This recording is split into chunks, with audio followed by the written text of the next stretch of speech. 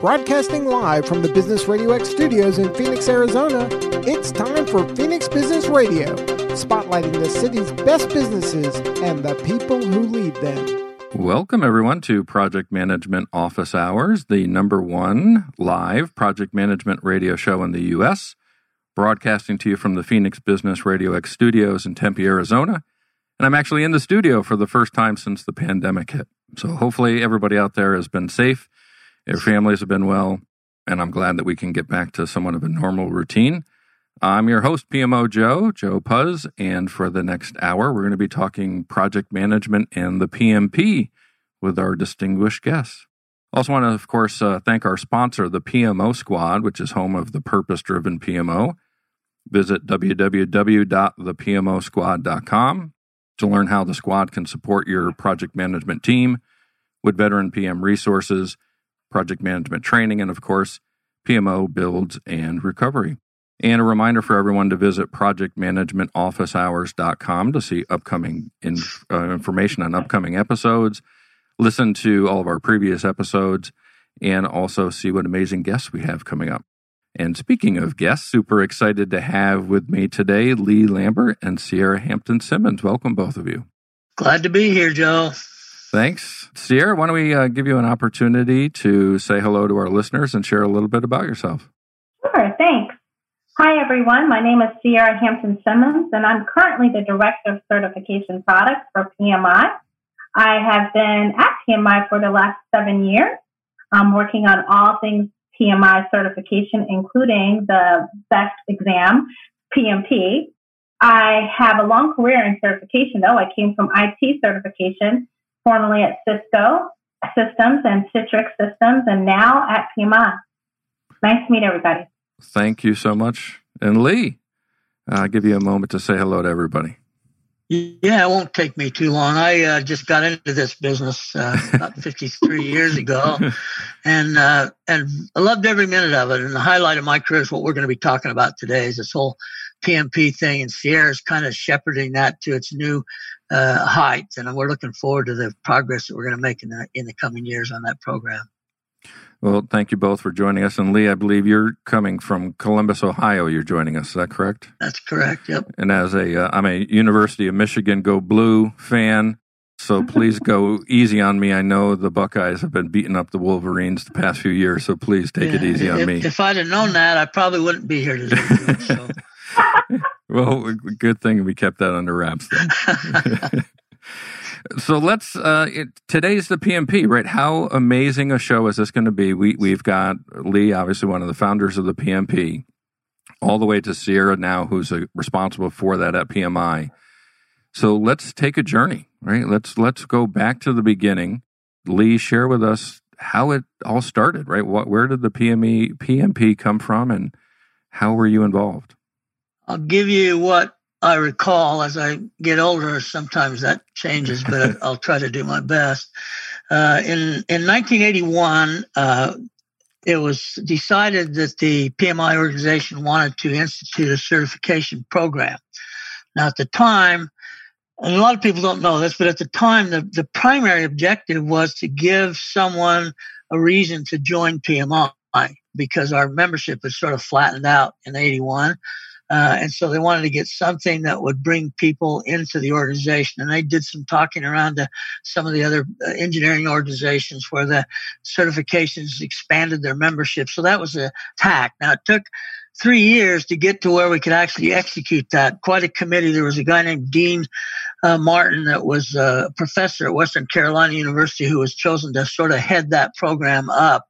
And under his tutelage, up until, unfortunately, he passed away unexpectedly, we created the program and rolled it out in the Philadelphia Symposium in 1984. 43 people passed and became the first PMPs in the history of the organization. And in the coming years, it took off slowly, to be honest with you. In 10 years' time, we had a total of 6,000 members that had PMP certification. That's not very many. That's not what you call a fast growth rate. And so we looked at that and thought, well, why is that? And Davidson Frame said, what we need to do is to open this to anyone who wants to be involved in project management, not just those people who joined PMI. So we made that decision, and sort of the rest is history. Linking up with IBM and Motorola and AT&T and Sprint, that didn't hurt either when they adopted it as their certification methodology. But over the next years, it went from 6,000 to, gosh only knows, we're over 1 million now. And probably Sarah knows the actual number, but it's well over 1 million by this time.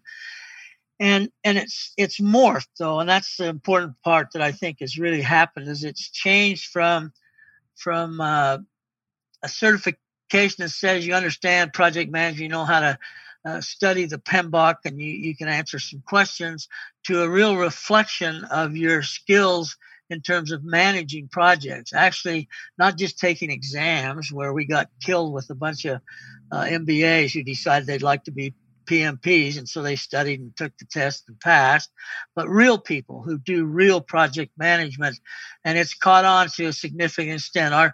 Our biggest audience right now is, I think, probably India, South Korea, China, if we can get all our relations worked out there. So it's worldwide, it's international, and I can't say there's anything I could be more proud of to say that I took part in the start of that. Yeah, what an amazing piece of history, right? Sierra, what is the count? Where are we at today? To give you an exact number, I would be telling you a myth because it changes overnight. But let's say he was right when he said it's well over 1 million.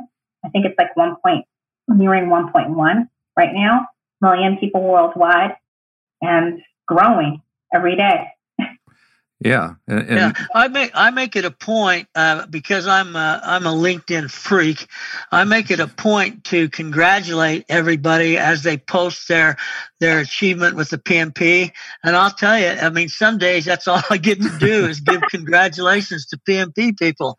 They're coming in big numbers, so their attention is definitely there. Well, so this is back in '84, right?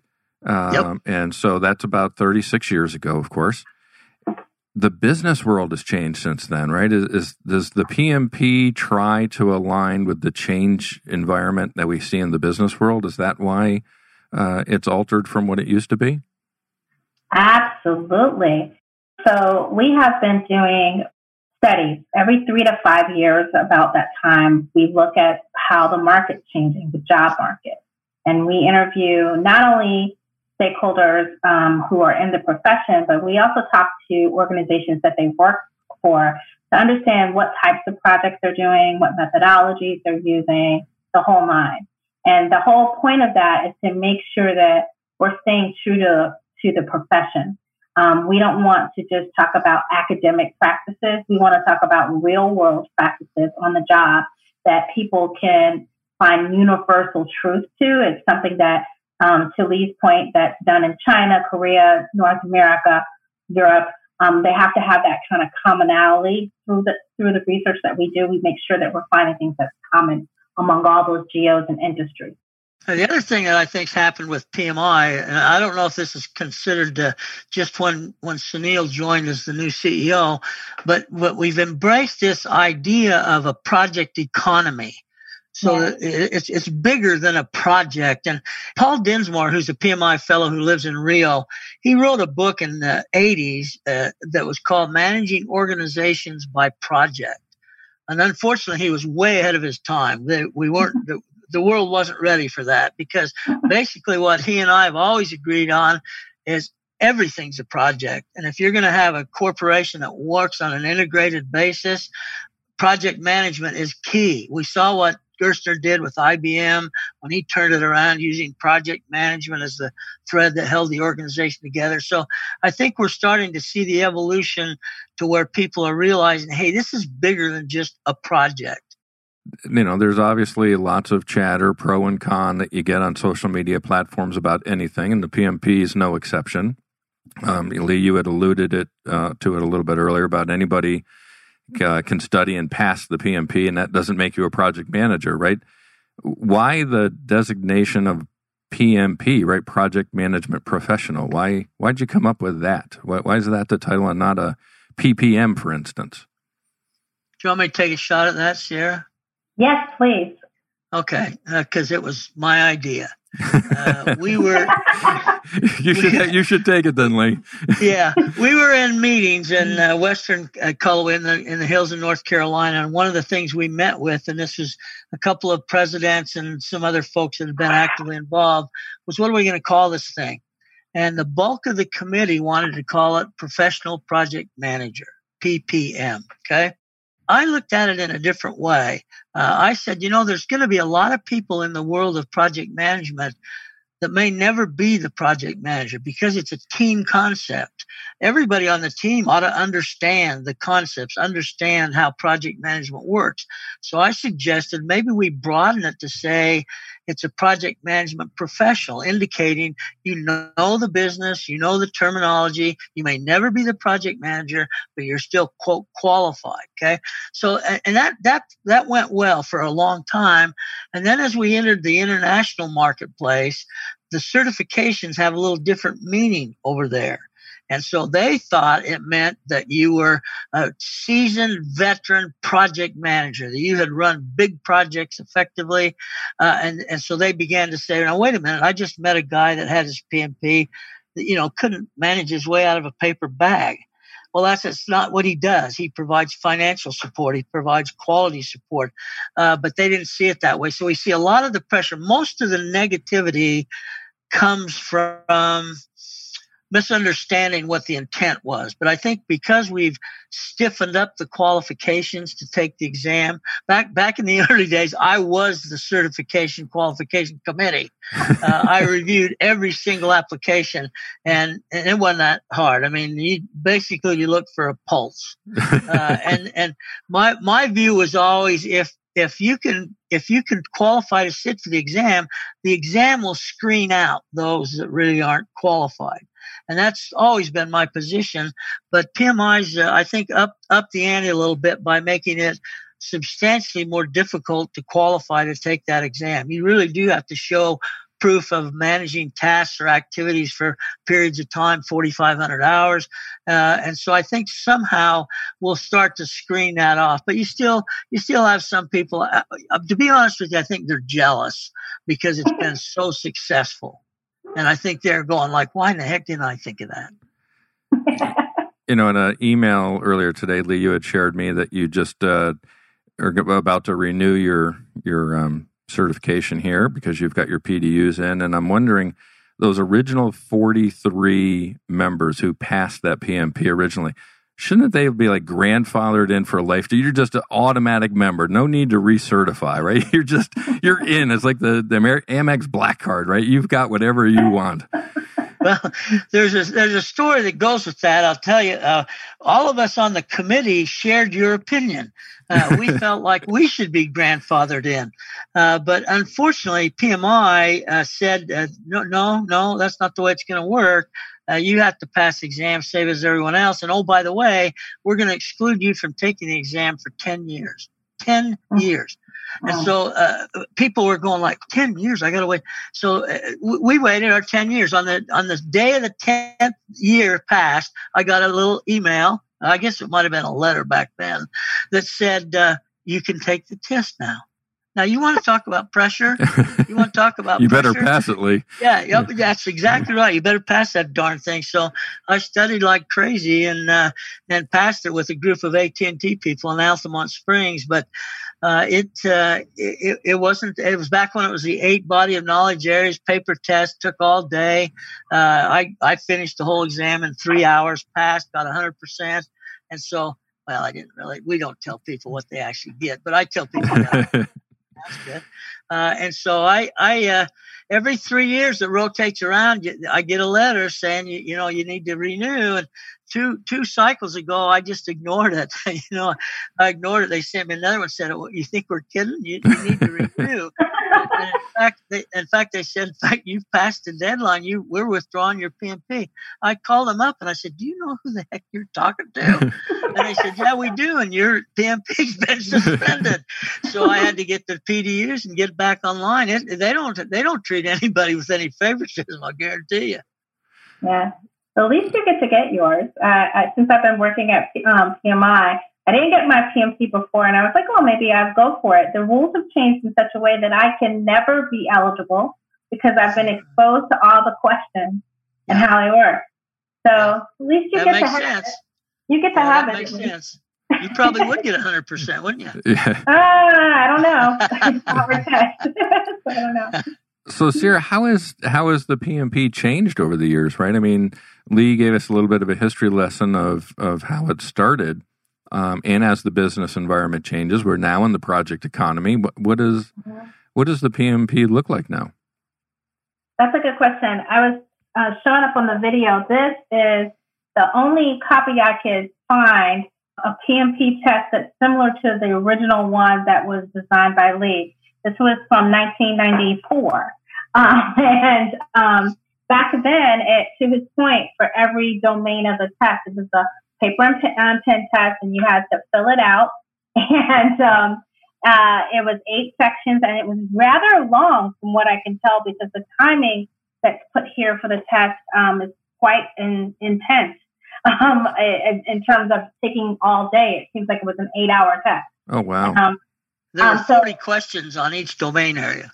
Right. Exactly. So that was the original test. When I look at the actual test questions, they look a lot like the test questions you'll see on the current PMP, which means from the very start, it had a quality writing to it. It was very well written. So that's one thing that I can see that's different.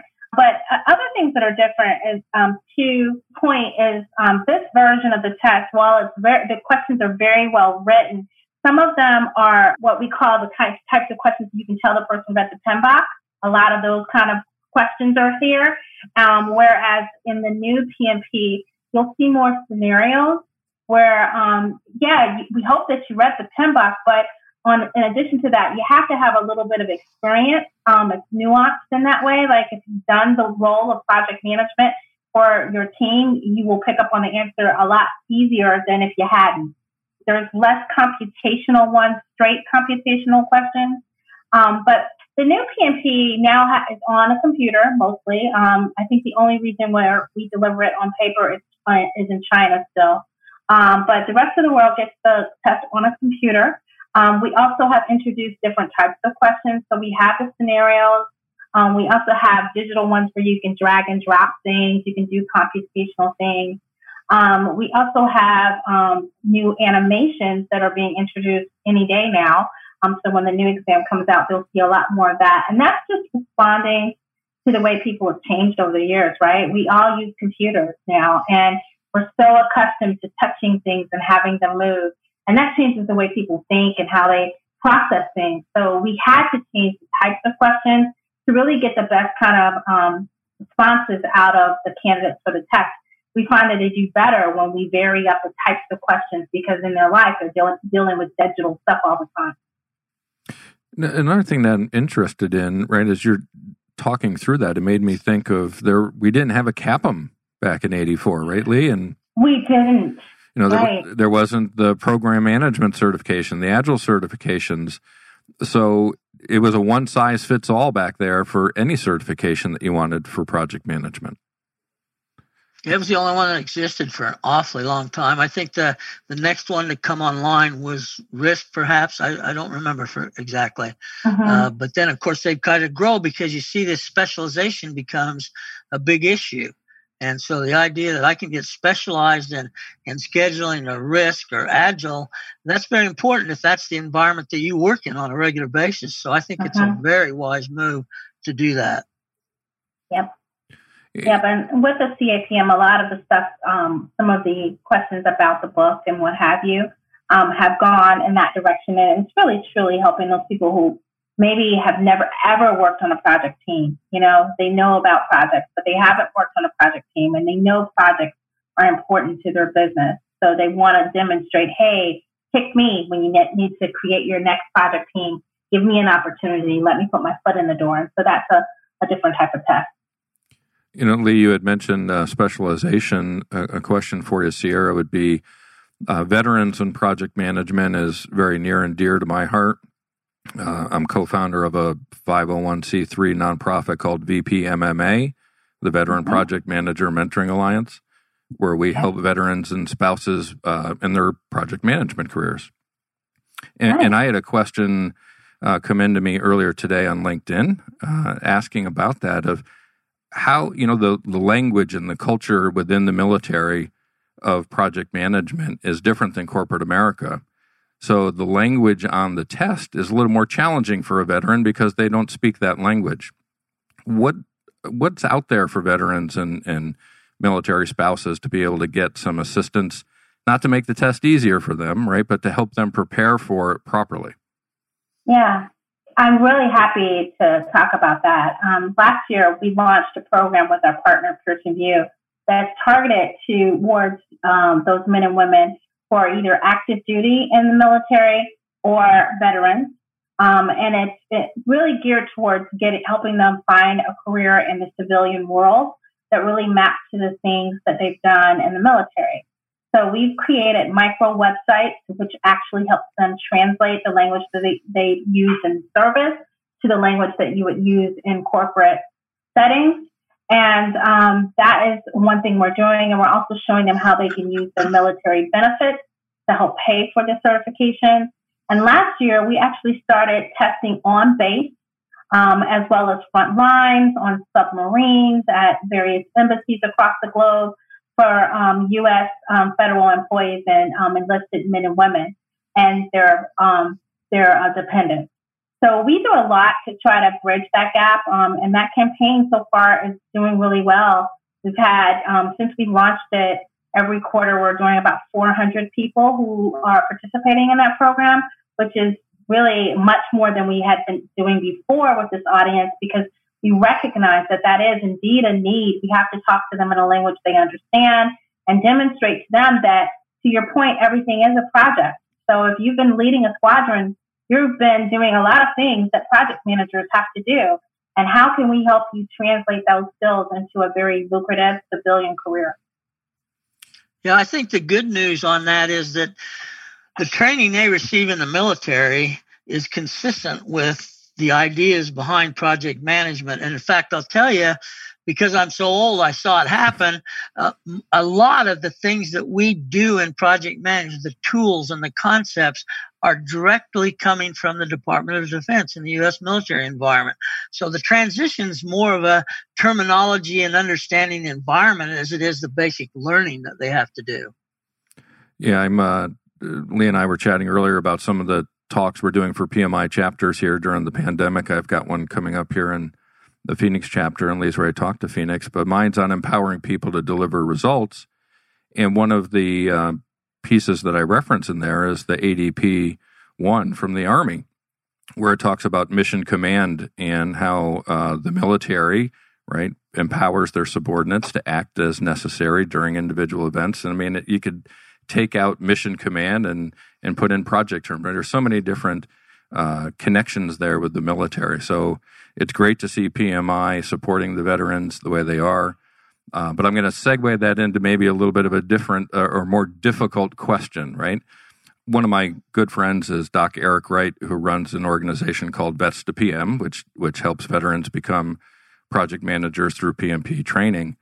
And he's a registered education provider, right? So a lot of chatter out there that the REPs are getting impacted by some of the recent decisions that we've had on how to help prepare for the PMP.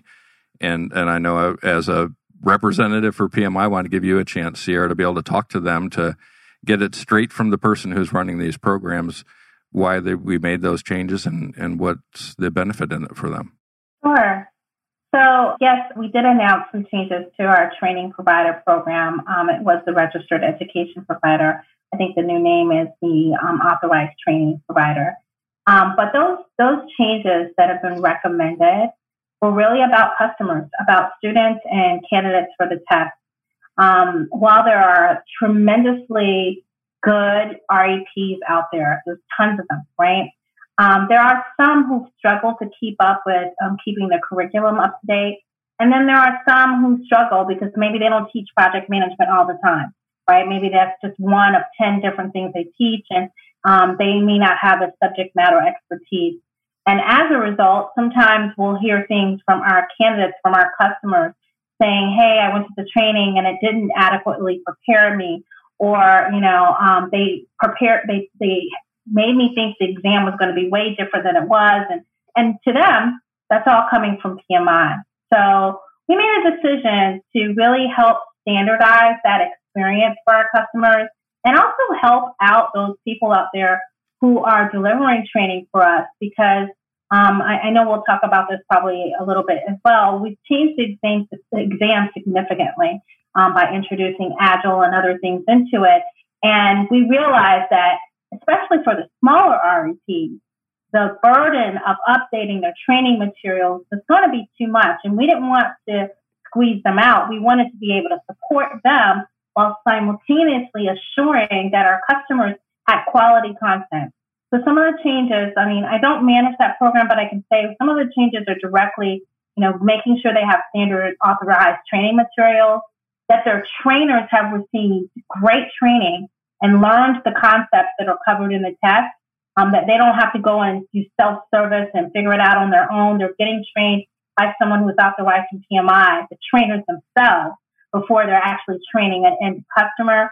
And also empowering these organizations, these schools, to be able to have access to leads and other things to make their business a healthy one. And we're doing all this ultimately to help the end customer, the student and the potential candidate for our exam. Yeah, let me say something about that too, because I kind of watch these changes closely just to be sure I can communicate with people when they ask me what the heck's going on. This ATP thing has really gotten a lot of attention, and I've gotten a lot of questions about it. But here's where I'm coming from on it. When I heard it was coming about, I was a little reluctant to just embrace it out of hand. But then as I got to realize what was going on, I don't know if it was Deming or what quality guy said it, but quality isn't free. And what I saw this was a chance to really deliver quality training to people. Because I've seen, I'm going to call them schlock operations that are in it to make the money, okay? And I saw some that were teaching, the third edition was being taught for this test. Because wow. they just wanted to get the money. They wanted to get the revenue. So I saw this as a way for quality control by PMI. If they're going to deliver the materials and they're going to consistently be the same for everybody, that should increase the quality of the education that a student is going to get. So I had an opportunity to participate a little in the train the trainer development, and I'm telling you, they're moving in the right direction. People just need to realize that you can't just let anybody teach this information if they're not properly qualified. And I think this has gone a long way to solidifying quality delivery by our ATPs. Well, certainly, I think we want to protect and not dilute the branding that PMP carries, right? I mean, that's the Absolutely. Most important thing. For those of us who've earned it, it means something, right? I'm a PMP, and dang it, I've earned that. And I want to make sure that everybody else that carries that same designation is getting the proper training and can pass, not just pass the test, right? Passing a test doesn't mean anything. Being able to practice and be a practitioner, to me, matters. And the heck, I ran a lot of PMO departments where I interviewed a lot of PMPs, and I knew that they weren't practitioners, right? They were just test passers. And sure. There's a big difference there. You mentioned, Sierra, a little bit about the test and the makeup of it. What is the test? How does it look today? How's it framed? How much of it is Agile? I know that's part of it now, and give us kind of a breakdown. Okay. Well, currently the test is still broken down into domains, the test that you could take today, into test sections that are very much so aligned to the PMBOK guide. So the whole process flow from initiating to closing out a project, if you will. However, we started some research and redesigned the exam last year. And while we postponed it because of the pandemic, we will be releasing a new version of the PMP in January of 2021. And that version of the test is going to be structured quite differently from the PMBOK. First of all, where the exam is going from, I would say, 95% predictive project management and with 5% agile to 50% predictive, and the other 50%, a combination of agile and hybrid methodologies. And that came out of a lot of research that we've been doing for years, actually. It wasn't some last-minute research we did in 2018 or 2019. For years, we've been watching this trend where more and more practitioners, people who are actually practicing in the profession of project management and the organizations they were working for, were telling us, hey, yeah, we still do predictive. It's key. However, we have needs for agile and hybrid approaches. And when we do have those needs, it's important that the folks who are working on those projects are familiar enough that they can steer the ship in the right direction, if you will. So that's one major change. The other change that we made is, as I alluded to before, was the actual sections. So before, the domains or the sections of the test, as I said, were aligned to the process of project management, a predictive process, more or less. The redesign of the new exam is really dispersed upon 3 domains, and one is its people, like how do you deal with people in a project, essential. And that's one of the bigger sections of the test is 42%. And then there's the process section, which is where you would find the stuff you typically would have found in the PMP. So everything from predictive processes to agile methodologies and the mix, the hybrid blend. And then there is a new section called business environment.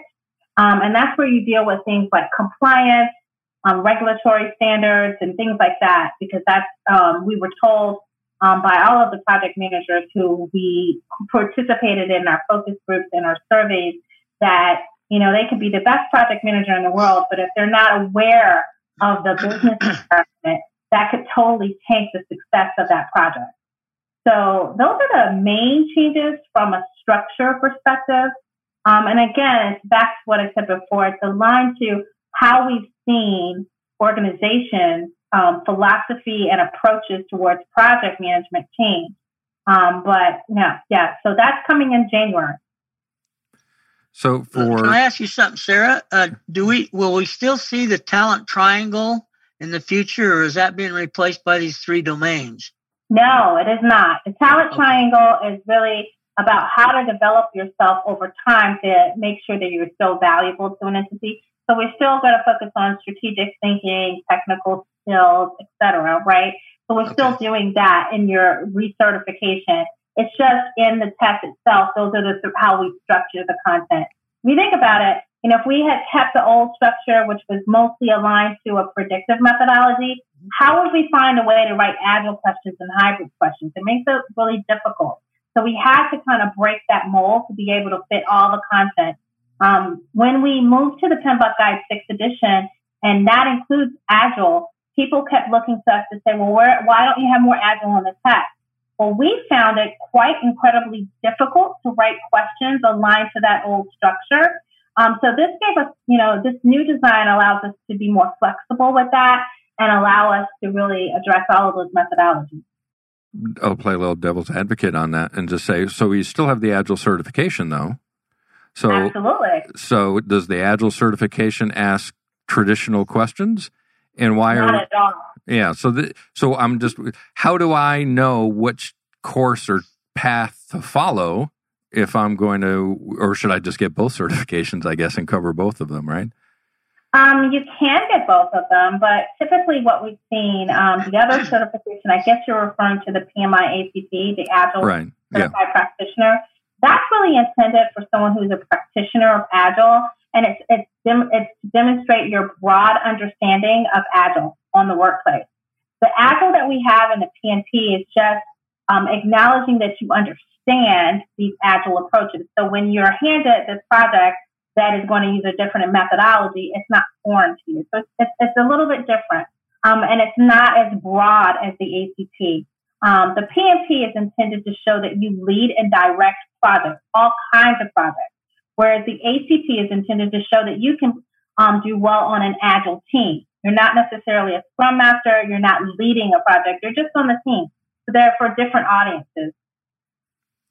That's a good clarification. And another question kind of related to that as well. Somebody like Lee or myself that passed the PMP many years ago, it's a different flavor, right? It's a different PMP than it's going to be next year. How do we, we're recertifying, we're renewing every 3 years, but we're not necessarily being tested on these new expectations for new PMP people who pass, right? So how do we differentiate from a PMP back in when Lee got it or when I got it compared to a PMP that's getting it in the future? That's a good question. So right now, any new PMP, when they get awarded their credential, in addition to their certificate, they get a digital badge. And that digital badge is not just something you put on your LinkedIn profile. When you click inside of it, it tells you what that person was certified in. So for Lee, it's going to say he was certified in the 8 domains that he was certified in. For someone in February of next year, it'll highlight the Agile and Hybrid portion. So that's how you'll tell the difference. To follow up on that, if you're someone like yourself and that was all you were certified in, but you over time collected information and you still are knowledgeable about Agile and Hybrid as well, and you want to demonstrate that, we are going to be offering a badge program where you could take a micro certification and take a small, short test on Agile and Hybrid methodologies, and that earns you PDUs, but it also gives you a badge to say, even though my PMP, when I took it, was on this, I, over time, have collected this information too, and therefore, I know exactly what the other person knows. Does that make sense? Mm-hmm. Yeah, and I think it's all about value, right? I mean, we're getting these for a purpose, and Lee, looking at somebody that has traveled this PMP journey from beginning to now and into the future, what value do you think for somebody who's considering the PMP, can you share with them why they should get it, right? What's the value in this for them? Well, there's a couple of things. I think we can't overemphasize the importance of the credential itself. I think the credential validates your knowledge level, and I think the credential may open the doors to opportunities. But beyond that, it's going to be individual performance that's going to make the difference of the value being delivered. So I think we've put sometimes too much emphasis on, hey, I got to get the PMP. Well, that's true, but I've known a lot of people with the PMP that they're not project managers. They haven't capitalized on it. They haven't taken it to the next level. So you got to look at what do you want to accomplish as an outcome of getting your certification, whichever category it's in. And then you've got to go to work with that. My daughter, the attorney, she went to Pepperdine University out in Malibu. It was a tough gig, but somebody nice campus, huh? Said. Yeah. She said somebody had to. So when she graduated, I thought she'd come back to Ohio, but she said, no, I'm going to stay in California. And I said, what are you going to do? And she said, I'm going to get a job with a Big Five consulting company. And I said, you are? She said, yeah. I said, well, what do you have to offer? You've never worked a day in your life. She said, yeah, but I have my law degree from Pepperdine. I said, well, okay. So I called some of my friends down there, and I arranged for her to go in and talk to them. And I warned her going in. I said, look, you'll have a nice interview, but you're not going to get a job out of this. Well, I didn't realize that I had taught her well on the people skills side, so she ended up getting a job. And when she did, I said, well, just remember, you're in the door. Now that law degree won't matter really that much. It'll depend on what you do with it. And I think ultimately at the end of the day, that's what we have to realize. The certificate is a door opener. It's a provider of an opportunity to capitalize on your knowledge. Yeah, I love that description. And again, having interviewed a lot of people, there's a very clear difference, and you can tell, right, very quickly within the interview who carries the certificate and who practices what the certificate means. Yeah, it doesn't take long. Yeah. Lee, I guess another question for you is, you started this way back in 84. So did you think back then about the future and what it might look like? And how does today compare to what you guys thought it might be? Yeah, that's a real good question. You won't believe the answer is I knew this thing was going to get big. I had a feeling. I talked to my friend Harold Kersner, who is the name in project management. I said, you want to be a part of this. You got to join the committee and get your name in front. This is going to be a big thing. And he said, this is what he said to me. Lee, he said, I don't need no stinking credentials to prove that I'm a good project manager. Okay. That's what he said. Yeah. And he's still not a PMP, but he's the name guy for IIL. He's built the reputation. So he's proof that you don't have to be certified to be successful. But I could see it coming. I could feel it. I could see the growth in project management was just on the cusp of breaking loose. And so I anticipated. I got to tell you, back when I was doing a lot of training, I don't do a lot of that now, but I built a career on it. We created a little cottage industry called PDUs that morphed into some real opportunities for some people to not only stay active in the business of project management, but turn some revenue on the way. Yeah, we had Dr. Kersner on the show, I don't know, maybe a year and a half ago, and we had him paired with Belinda Goodrich, whose organization teaches PMP, right? So it was a good pairing of a PMP and a non-PMP. But the point for both of them really was around education and business value, right? And that's what Dr. Kersner talked about, was he brought up his IBM stories and all of that. So great to hear you mention him as well.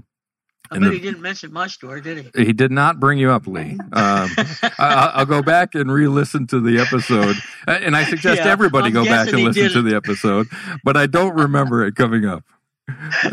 We'll see. And today, just you mentioned IIL. I'll just throw it out there. They're having today is the launch of their Agile online conference, so everybody should go out there. Yep. If you're a veteran or military spouse, through the relationship they have with my organization, VP MMA, if you use special code during registration, VP MMA, your registration is free for that event. So thank you to IIL for providing that at no cost to our veterans. A little plug for IIL and their upcoming conference. I appreciate that. Sierra, what is the future, right? We've talked about the past. Lee has walked us through up to today. You've certainly carried us into the changes that are coming up next year. But what's the future look like for the PMP? What comes after 2021? That's a good question. Right now, once we release the new exam, we will start assessing, types of questions that are needed, what's really been effective. I mean, as I said earlier, as I was looking back over the test, a lot of the questions kind of look similar in nature. How do we need to evolve that, if at all? Maybe we don't need to do a lot there. But I think that's one of the things. One of the things, the other new things that we did this year that we're still trying to get right is bringing the PMP completely online. It was in response to the COVID-19 crisis where test centers were shutting down left, right, and center. And we really had to respond to the demand. I thought it was tremendously interesting that even though the world seemed to be in utter chaos, I still had my phone ringing off the hook of people who wanted to take the PMP but couldn't because of the circumstances and the test center closing. So we took a step out there and we started delivering PMP online. But with that, we got to think about some different things, like how do you make this exam palatable for a 4-hour experience in your house, so 4.5 hours. I think about how this exam has evolved, and it was 8 hours at the very beginning, and now it's 4.5, but that's too long to be sitting in your house without breaks and things of that nature. So I think we're starting to look into that, and I don't know what that means. I don't know if it means we're going to break it into small pieces to make it palatable. I really hope the world gets back to normal and we can test in the test center, but I think it's wise for us to start thinking of what if this is the new normal and we have more things happening online. How do we create and design an experience that's really going to be manageable when you're at home on your own network, on your own device? And so that's something that my team is really tasked with. Some other improvements that are coming sooner than that, though. This month, you'll see a rollout of our new certification application, which is streamlined and newly designed with predictive text, and it's just easier to use. I'm pretty proud of it. and we're going to be doing some iterations there to allow people who get audited. At some point, we'll be allowing things like uploading of your documents as opposed to just mailing things in. Again, responding to the realities that we all live in now. It's very few of us who are still mailing things around. We prefer to email and scan and things of that nature. And so we'll be responding to that as well. But I think the biggest thing is really trying to make sure that we keep the test current. We'll be beginning some new research probably next year to see how the changes we put in the market are landing, like how people are responding to that. And so we're always and forever going to be looking at it and challenging ourselves to continuously improve the test wherever we can. So you mentioned, right, we are in a new world right now. We don't know how long we're going to be in this world, but it's going to create new habits regardless, right? People are going to be doing work differently. So what's the best way to prepare, right, for the PMP going forward compared to how we used to do it? Well, I mean, there are some people who are still, loving face-to-face training. There's lots of value in that. And if your jurisdiction allows for that kind of training, great, hats off to you. I'm really encouraged by a lot of the stuff I'm seeing where there are traditional brick and mortar face-to-face training is now being delivered virtually using something like Zoom or something else. They still can train as many people as they want, and they're recreating or redesigning their exercises to make them appropriate over an internet connection. And I think there's a lot of value to that. But also as more people are like stretching into what they call the gig economy, where they don't have a traditional 9-to-5. And really, when they're taking off to go to this training class, either sitting for hours at home in a virtual training class or traveling to a location and taking training, they're not getting paid because they're a gig economist, they're consultants or what have you. So I think there is still also a place for people, particularly in this time and age, to look at things like self-paced offering. And I think choice is clear. Like, you need to give people choices. They need to be able to have options so that they can obtain and reach their goals, like getting a PMP, within the parameters that they set for themselves. They need the choices.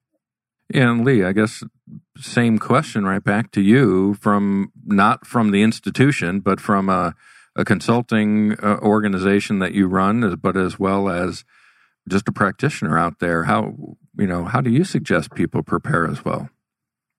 Well, the thing that makes a difference is the word practitioner.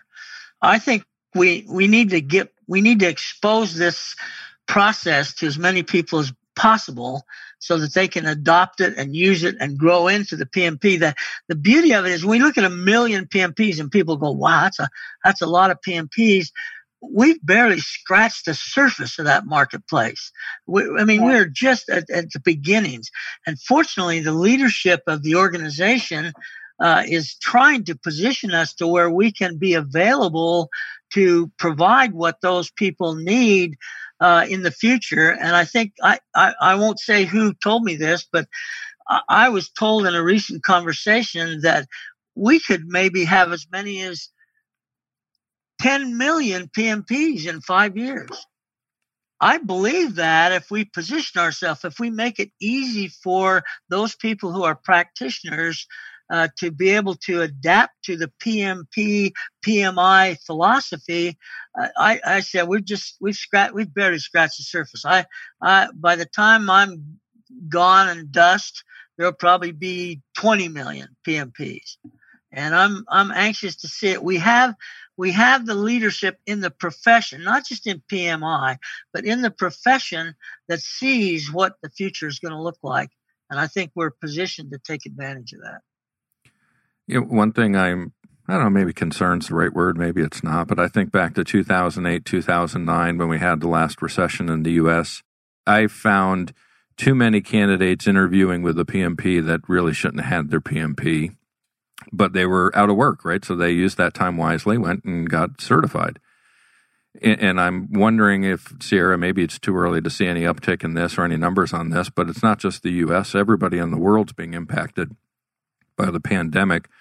Do you think we're going to see an uptick and the number of people getting certified just because, heck, you got 40 million people in the U.S. that are unemployed. A bunch of them are going to go get training and try to figure out what certification they can go get. You know, the honest to goodness truth is, you know, PMP is pretty valuable when you go and look for a job. In this economy with people having, those of us who are fortunate to continue to work and work from home, one of the jobs and professions that seems to be surviving is project management, right? And so if I was trying to reinvent myself, potentially I would look at this. One of the things that we've tried to do, at least in the last 7 years since I've been there, is really look at the questions and make sure they reflect experience. Because there's always going to be that smart person who can study hard and go to a class and master stuff. But we try to balance the test content to show that if you didn't have experience, no matter how many times you read the pen box, you wouldn't get this question right. So we have a couple of those types of questions, not a couple, a good percentage of questions like that in the PMP. And that's really to guard us against having the wrong person there. But my philosophy is people need to be able to reinvent themselves. People need to be able to enter the profession. And if there's someone who's a smart, I don't know, whatever, you know, retail person, a smart retail person out there, and they decided, you know what, this is not going to work for me in the new normal. I need a new career. And they study hard and they're able to translate their experience of working with people in a business environment, applying a process. And they can pass even those questions that talk about true practitioner experience. Why not have them get a PMP? Let them get a shot, right? And so I'm of the same mindset of Lee that the test is really the gatekeeper. As long as we assure that that test is designed and developed with true practice in mind, if you can pass that test, then that means that even if you haven't practiced as much as you should have, that you probably are trainable, right? Give them a shot. Yeah. There's another issue that I think comes into play here, and I've been on some panels about this in some of the symposiums, that I think there's a lot of responsibility that belongs to the hiring manager. You need to know the kinds of questions you can ask or should ask to find out. I mean, I've interviewed a potential project manager, and I started asking him about critical path schedule, and he had no clue, but he had a PMP. Well, that's an eliminator. Done. You're gone. Hiring managers need to be prepared to conduct interviews of potential project managers, whether they have a PMP or not. I will tell you, for one thing, I think hiring managers miss a lot of extremely good talent because they don't have a PMP. There's Sure. a lot of really good project managers out there that haven't yet had the opportunity to become PMP credentials. Does that eliminate them from the job market? I would hope not.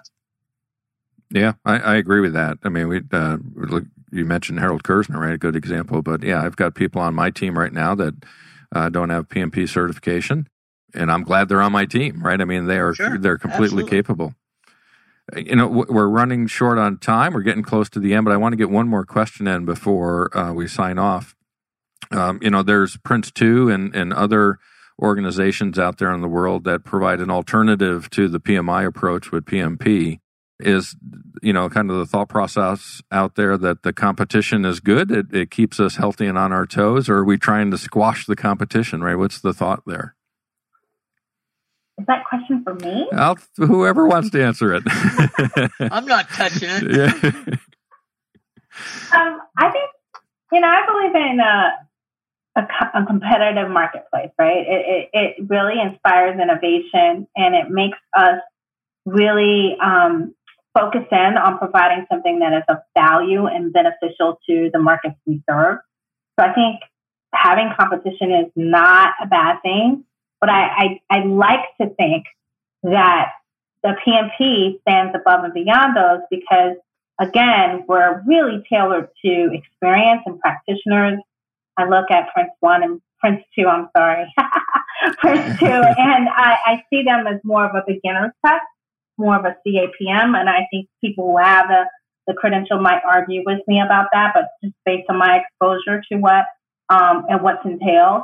But I think, again, like having competition is not a bad thing. It allows people to choose the product that's right for them, that's going to meet their needs, choosing the PMP means you choose a global standard. You choose something that makes sure that your job skills and the competencies we're testing you on are universal, translatable to other industries, other geographies, and just applicable across the world. And so that's always going to give us like a one-up in that regard. But I'm not scared of competition. So no need to squash them. It makes it fun. I love it. First of all, I want to thank both of you. I mean, for me, super informative to hear the stories, Lee, of how this all started, and Sierra, to get where we're going and where we're at today. I'm sure our listeners really benefited from this as well. It's nice to step back a little bit and reflect on what we're all doing and what the PMP means to the industry. So thank you both for your time today. How can people get in touch with you after the show if they want to follow up, or do you have any upcoming engagements that you need to share with the audience? Sierra, we'll start with you. Well, if you'd like, you can find me on LinkedIn. That's probably the best place to find me. Sierra Hampton Simmons, I'm there. You can also write to me directly at PMI, which is sierra.hamptonsimmons@pmi.org. I don't have any engagements because the world's kind of locked down right now, but maybe soon. Awesome. Thank you so much for joining us, Sierra. I appreciate it. And Lee, same for you. Yeah, I've changed my business model to basically doing webinars now. I can reach out and touch massive numbers of people without ever leaving home. And the feedback I've gotten says it's appreciated. It's something that people find useful. So I'm doing, right now, I'm on a gig to do about 50 international PMI chapters in the next month. I've done 10 already this month and about 2,000 attendees. And I leave it open. They've got my LinkedIn connection, follow up with questions. I'm kind of here for the profession. I'm driving my wife crazy because that's all I do anymore. And so she's getting a little bit upset with it. But, after 53 years, she'll get over it. Well, thank you both for joining me. Right, again, this has been an honor for me I'm PMP certified. I'm a PMI member. I renew every 3 years. It's important to me. It's important to our industry. And I recall Jim Snyder had come out and talked to the Phoenix chapter a couple of years back and really gave a walk-through time with PMI as a whole. And that was such a great session that he led, to have that opportunity to do that with the PMP. Really appreciate that. So thank you, both of you. Obviously, thank you to our listeners as well. We don't exist if people don't tune in. So thank you so much for listening and also the downloads of our podcast. Be sure to visit projectmanagementofficehours.com to see all of our great content and our guests that we have upcoming. We've got a full range. We've got Agile with Jesse Fuel coming up next. Cornelius Fichtner with PMP, staying on topic. We've got him coming up after that. Chris Kopp from Corporate America will be joining us talking about performance reviews. So we've got a wide range of topics upcoming. Also a reminder, again, we record these shows, right? So they're available as a podcast.